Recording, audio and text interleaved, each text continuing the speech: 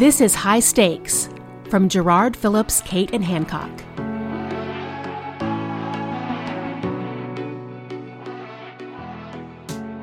Welcome to High Stakes. I'm David Schifrin. By now, you've seen the stories. They're everywhere. Health systems using collection agencies and the courts to receive payments for care provided to patients.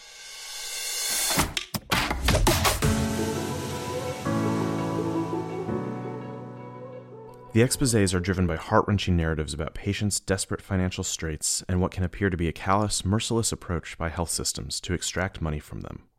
In almost every case, the very mission of the health system collecting from patients is called into question. These populist stories are part of a larger discussion we see emerging in the media and elsewhere.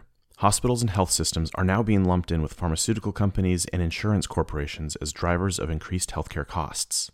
This discussion questions the very role and value of hospitals, the profits they make, and the purpose they serve.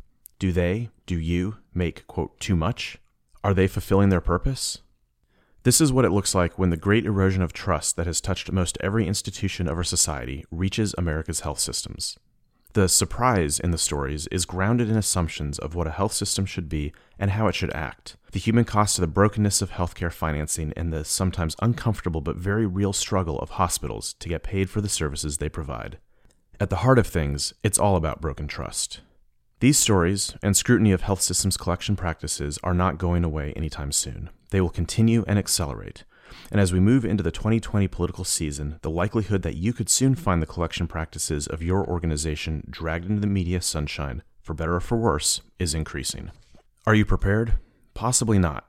You're working on multiple fronts, helping a complex health system succeed and serving patients as well as you can, including those having trouble with bills. But getting ready is worthy of your time.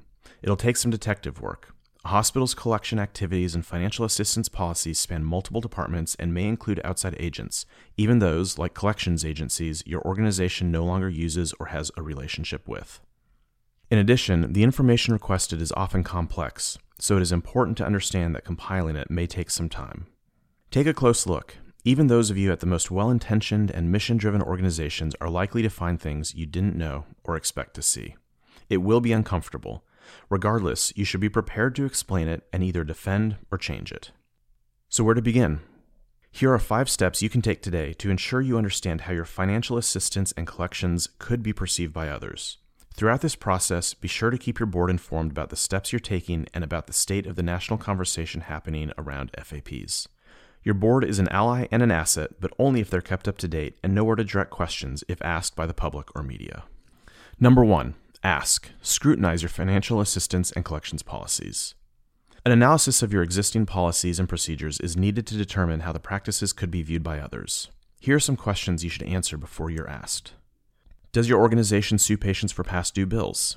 If so, at what stage does your organization initiate legal action? Does your organization add interest to past due bills? Is interest added to past due bills through legal action? Does your organization sue employees with past due debt? Does your organization sell debt to collection agencies? If so, do they sue for full charges? What practices does your debt collection agency use? And are those practices aligned with your mission? Are your policies and procedures applied consistently? Is your financial assistance policy understandable by patients and not just by legal counsel? Is your financial assistance policy posted where required? Is your frontline staff prepared to answer questions and proactively offer information to patients in need of assistance? What are the financial implications of changing your levels of charity care or your policy on lawsuits, garnishments, and liens? Number 2, reflect. Connect your practice to your mission. After you've answered those questions, take a look in the mirror and ask, regardless of legality, are the answers to the above questions aligned with your organization's mission? Are the practices you have in place worth the reputational damage that could occur if they're scrutinized by others? Another way to ask the question is this. Would your organization be proud to see its collections practices and financial assistance policy featured on the front page of your local newspaper? Third, listen. Your employees know your policies and the consequences, intended or unintended, better than anyone. A review of your financial assistance and collections policies should include an open conversation with your employees to learn how policies are working today and what, if anything, could be changed. You might be surprised what you learn. And we can't forget patients. Patients who have access to your organization's collections and financial assistance can share firsthand experience about how those policies affected them. Taking the time to chart the patient experience will provide valuable insights and ensure your policies stand up to scrutiny and are reflective of your organization's mission. It's also worth listening to other stakeholders. Your board is a valuable resource with deep ties to the community. Local, state, and even federal legislatures understand the healthcare policy landscape and your place within it. They are watching these stories too, and proactively engaging them may help you navigate issues if they arise. 4. Act. Update your policy appropriately if necessary. Self-assessment is hard. Making necessary changes, even harder. Once you've asked yourself tough questions and listened to employees and patients, you'll be able to make an informed decision about how your policies or practices should evolve, if they should at all. If not, be prepared to defend them. It's critically important to follow up with relevant stakeholders once decisions are made and before you go public with them.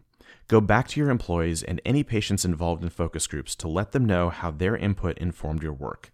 Giving them a heads up will build trust even if you weren't able to do everything they suggested. And 5th, review. Commit to regularly review your policy. This one is pretty simple. Once you've made changes to your hospital's financial assistance policy, set up a regular policy review. Occasional check-ins will serve 2 functions. 1, to ensure your organization is executing on the policies appropriately, and 2, to provide opportunities to make additional updates if circumstances dictate. Taking the time to think through these 5 steps today will preserve your reputation tomorrow. It's worth it, right? Of course, these 5 steps assume that your policies are not already being questioned. What would you do if an advocacy group or journalist was making accusations about your policies today? That in the next episode of High Stakes.